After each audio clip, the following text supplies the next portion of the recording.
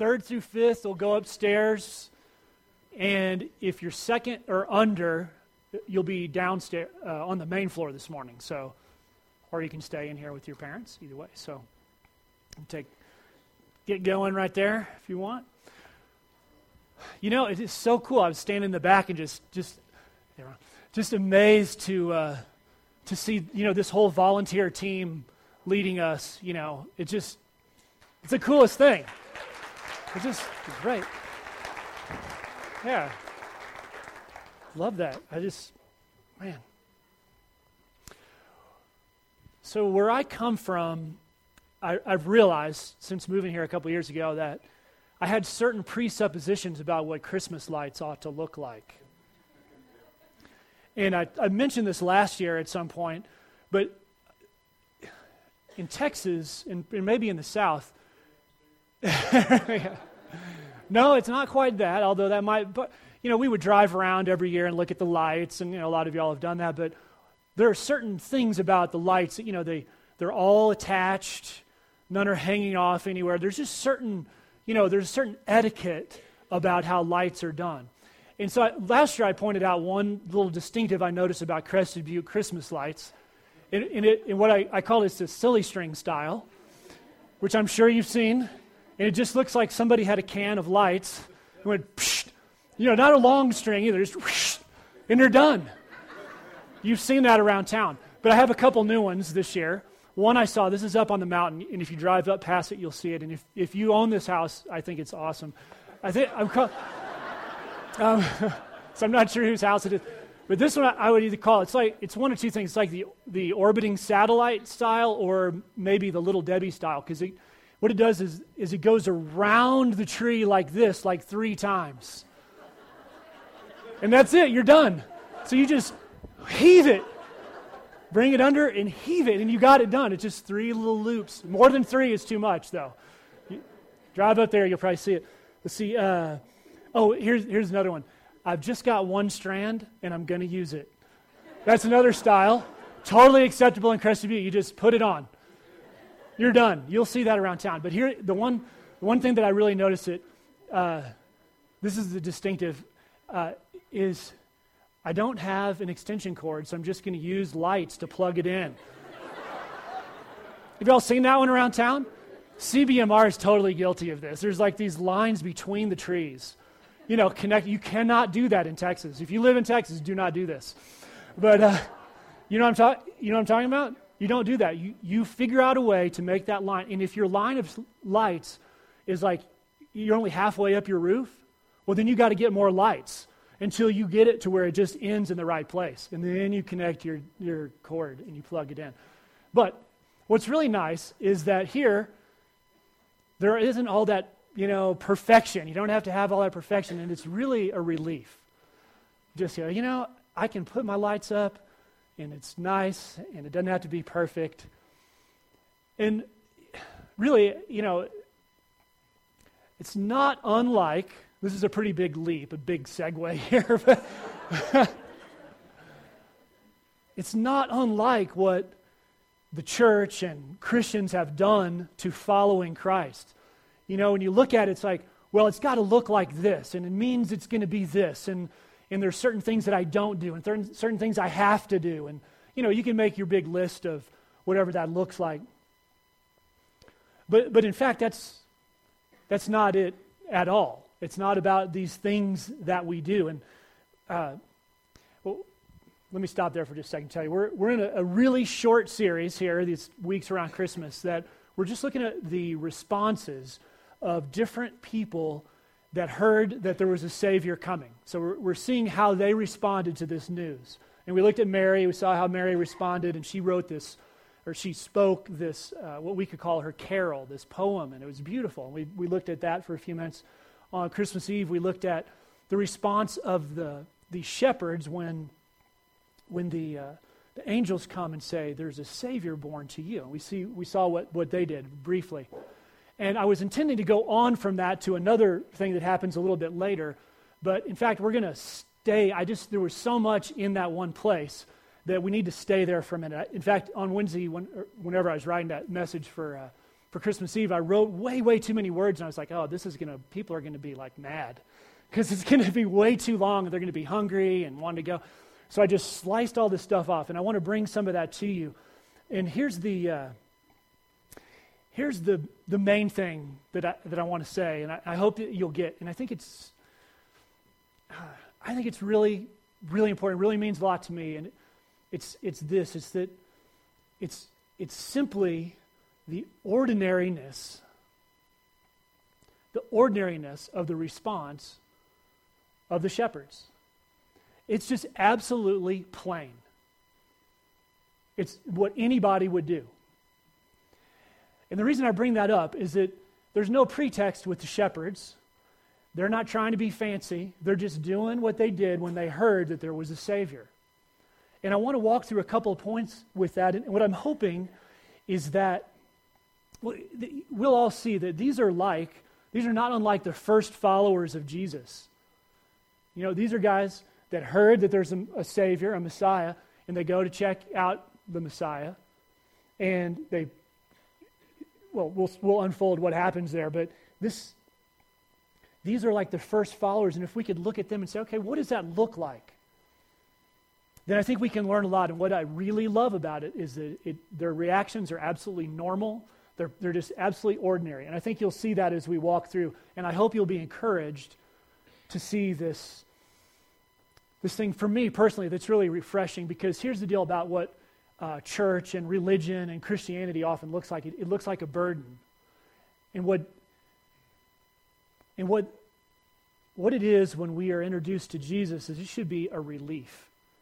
Jesus is the reliever of burdens, not the one who puts burdens onto us. So we should be relieved when we come in contact with the Savior.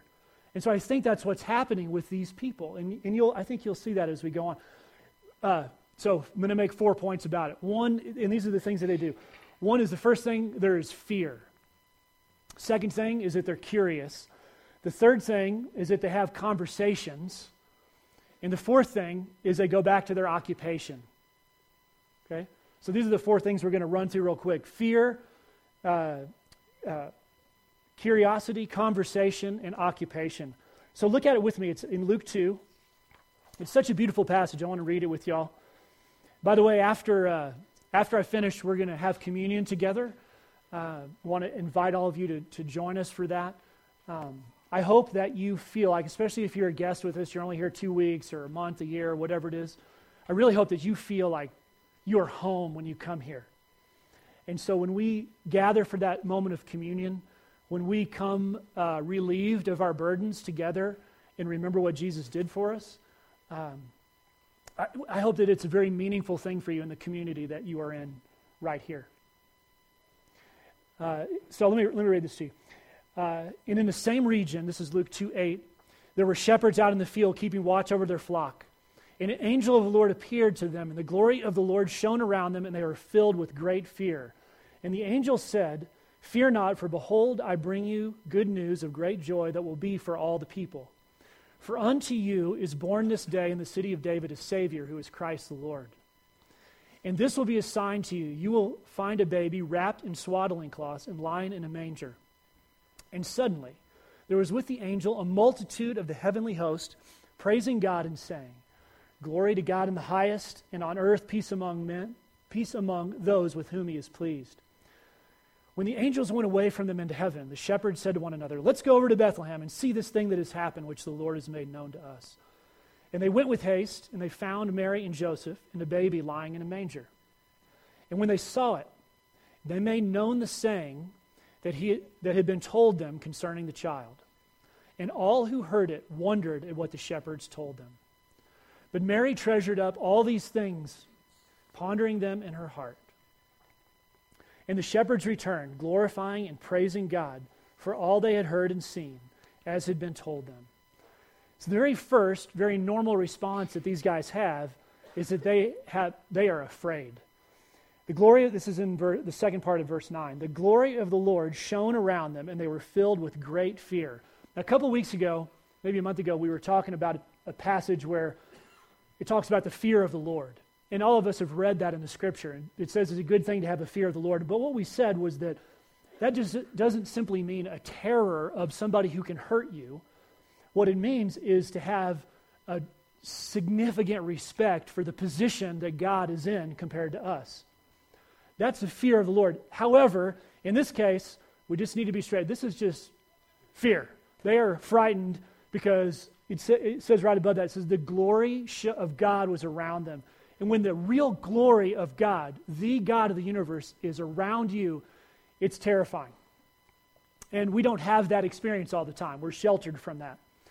You know, this is something that probably many of you can relate to if you were ever a freshman in high school or ever planned to be.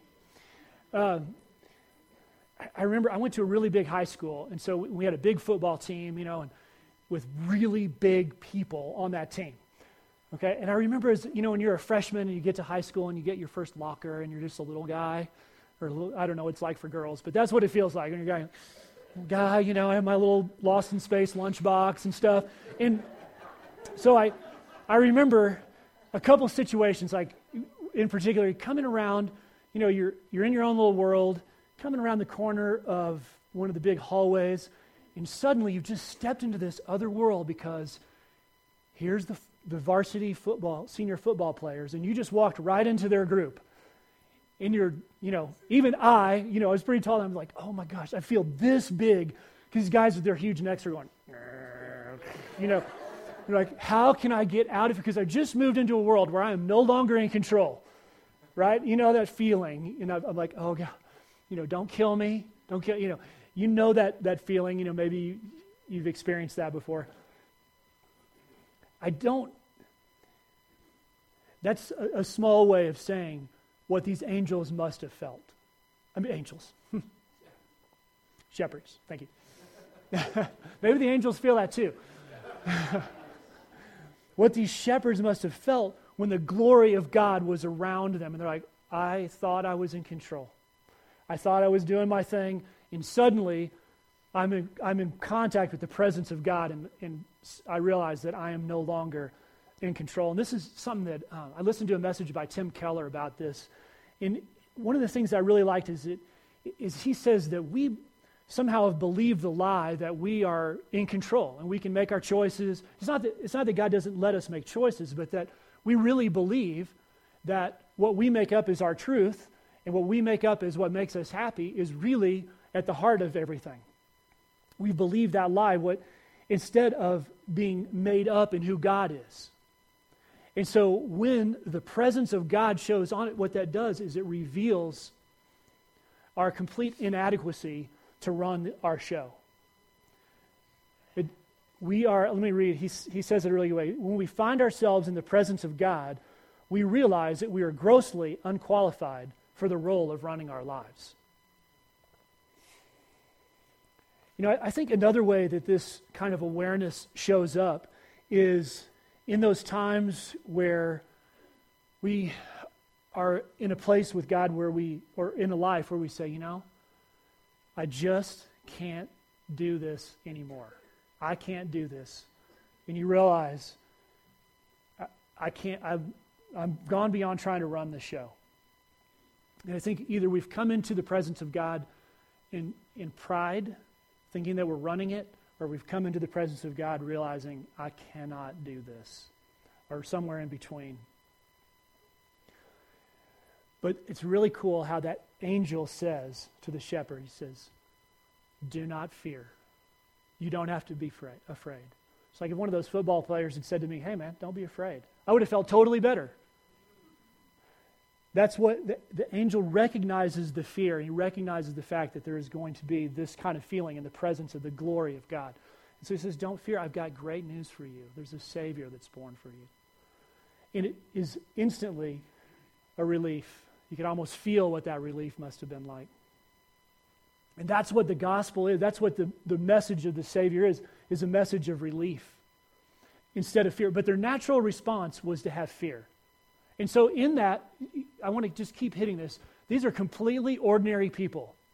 Completely ordinary. God has chosen the most ordinary folks to reveal himself to invite to the birth of the baby. And I think that's a really amazing thing about our God. So here's another thing. The next thing is that I think they were curious. And this is really what I talked about on Christmas Eve. It says in verse 15, the second part of that, it says, let's go to Bethlehem and see this thing that's happened, which the Lord has made known. So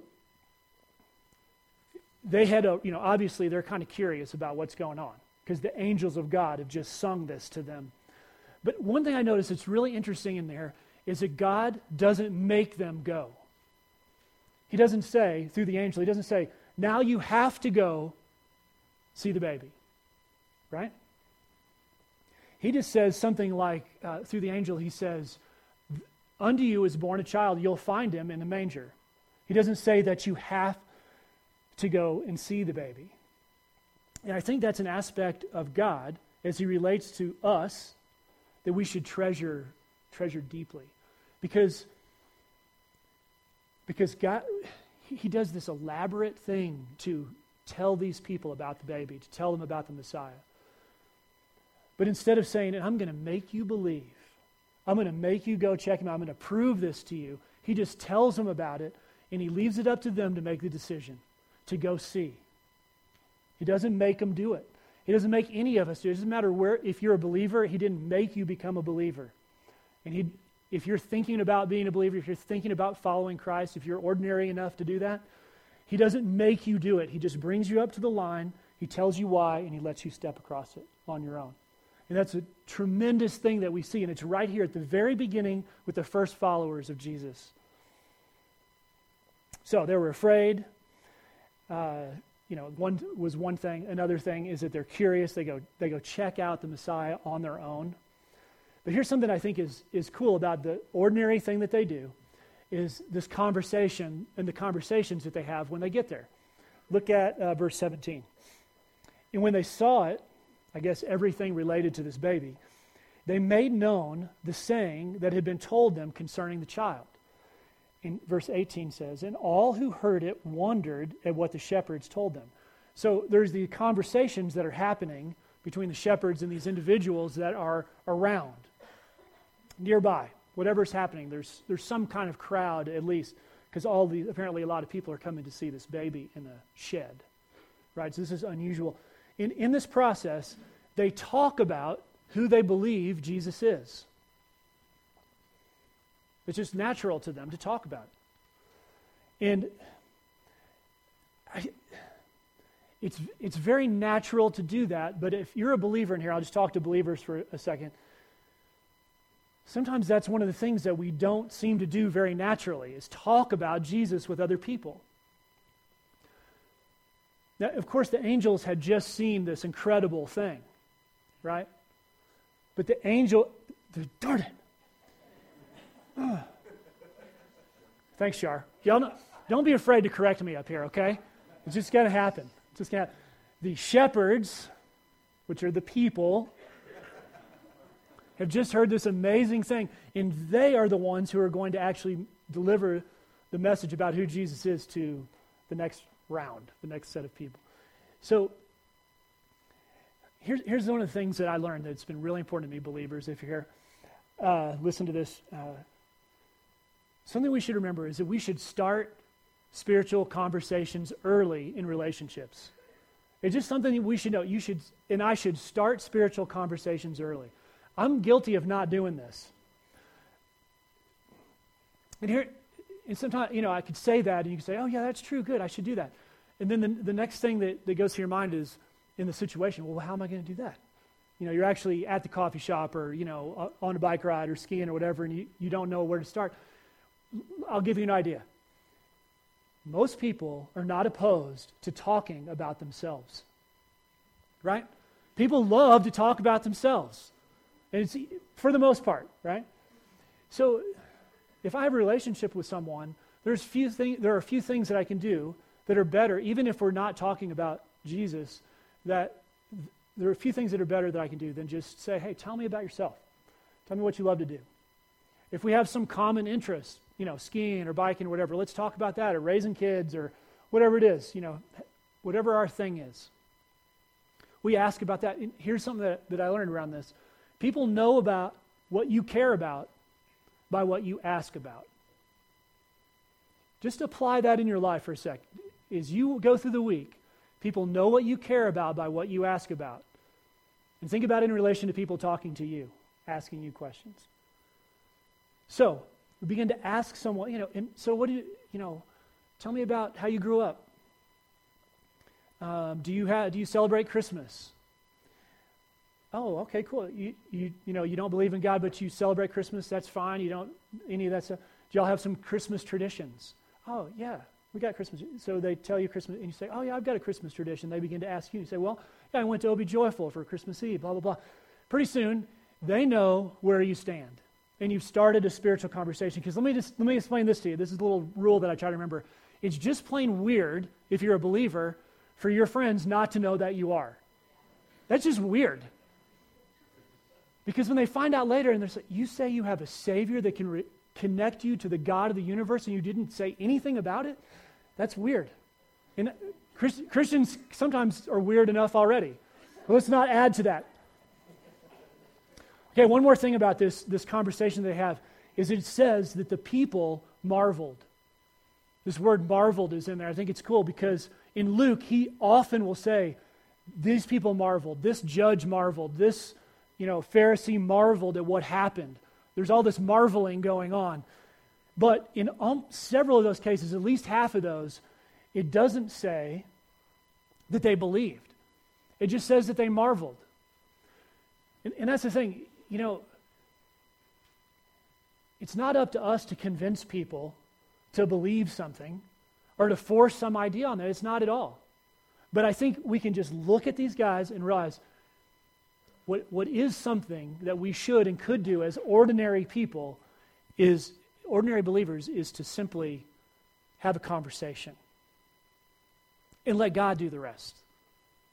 Not hope that they're going to figure out that we're a Christian by the fact that we didn't lie about something.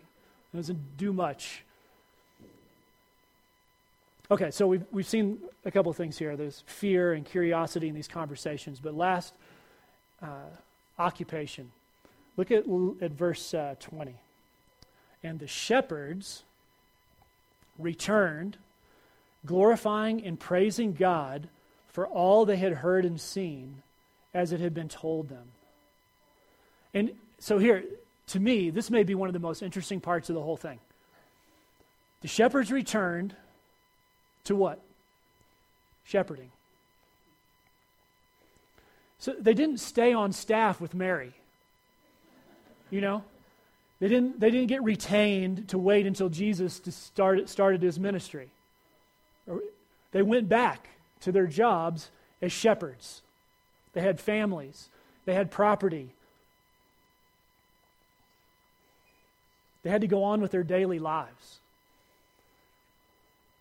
But something did change, and that's this. It says that they were glorifying and praising God because of what they had seen. I think it's wise, if you are a believer, to look at Jesus frequently and look at what he's done for you and look at what God's done for you through him and be encouraged by that and bring praise and glory to him. Point to him.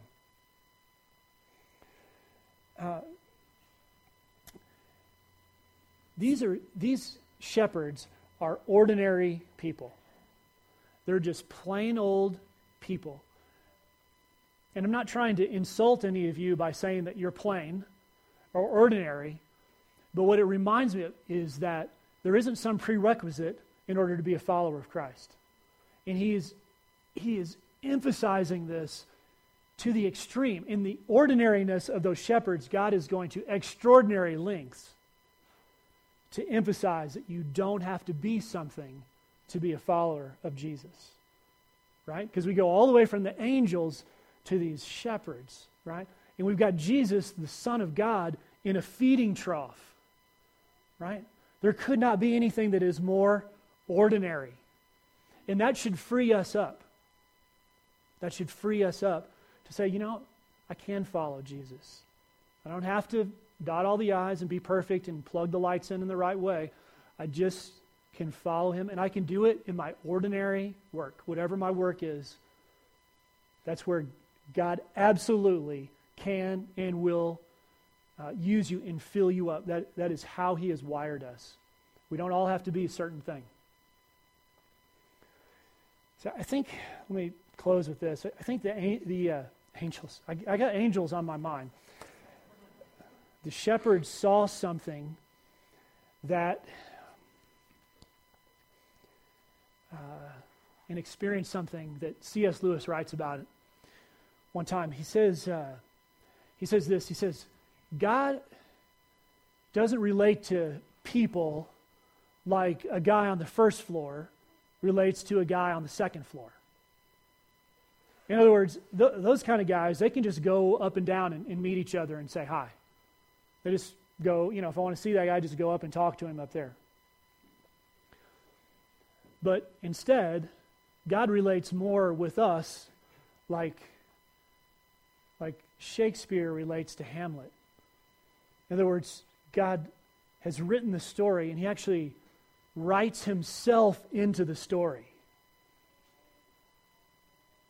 There's this barrier that we cannot comprehend being in the confines that we are of the realm of God, the glory of God, this thing that he really is. And he's written himself through his Son into this story so that we can know him.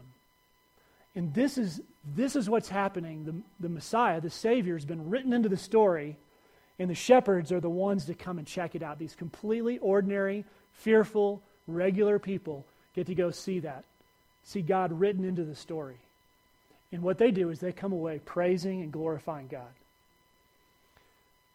I hope that's what we can do as we take communion this morning, is just take a moment to recognize what he has done in writing himself into this story, and as ordinary people praise and glorify him in these moments that we have.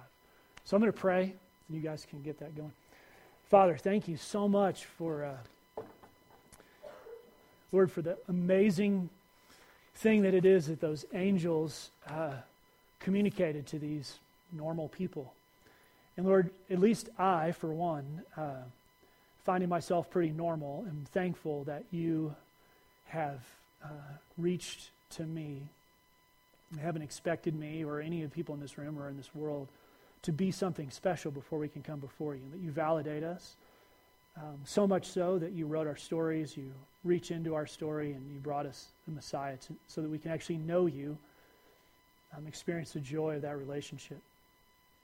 So, Lord, let us be humble before you, and as we together take communion, Lord, let it be something that is very honoring to you, and rather than fearful of you, reflects a fear of respect for who you are. In Jesus' name, amen. Scott, before you continue, just 1 minute. I have Sure, a laddie. postscript to your sermon. Make sure everybody can hear you, though. Yeah, and only Scott and I know about this. But this very ordinary guy who came here from Texas, front and center. Yeah. Anyway, it's dark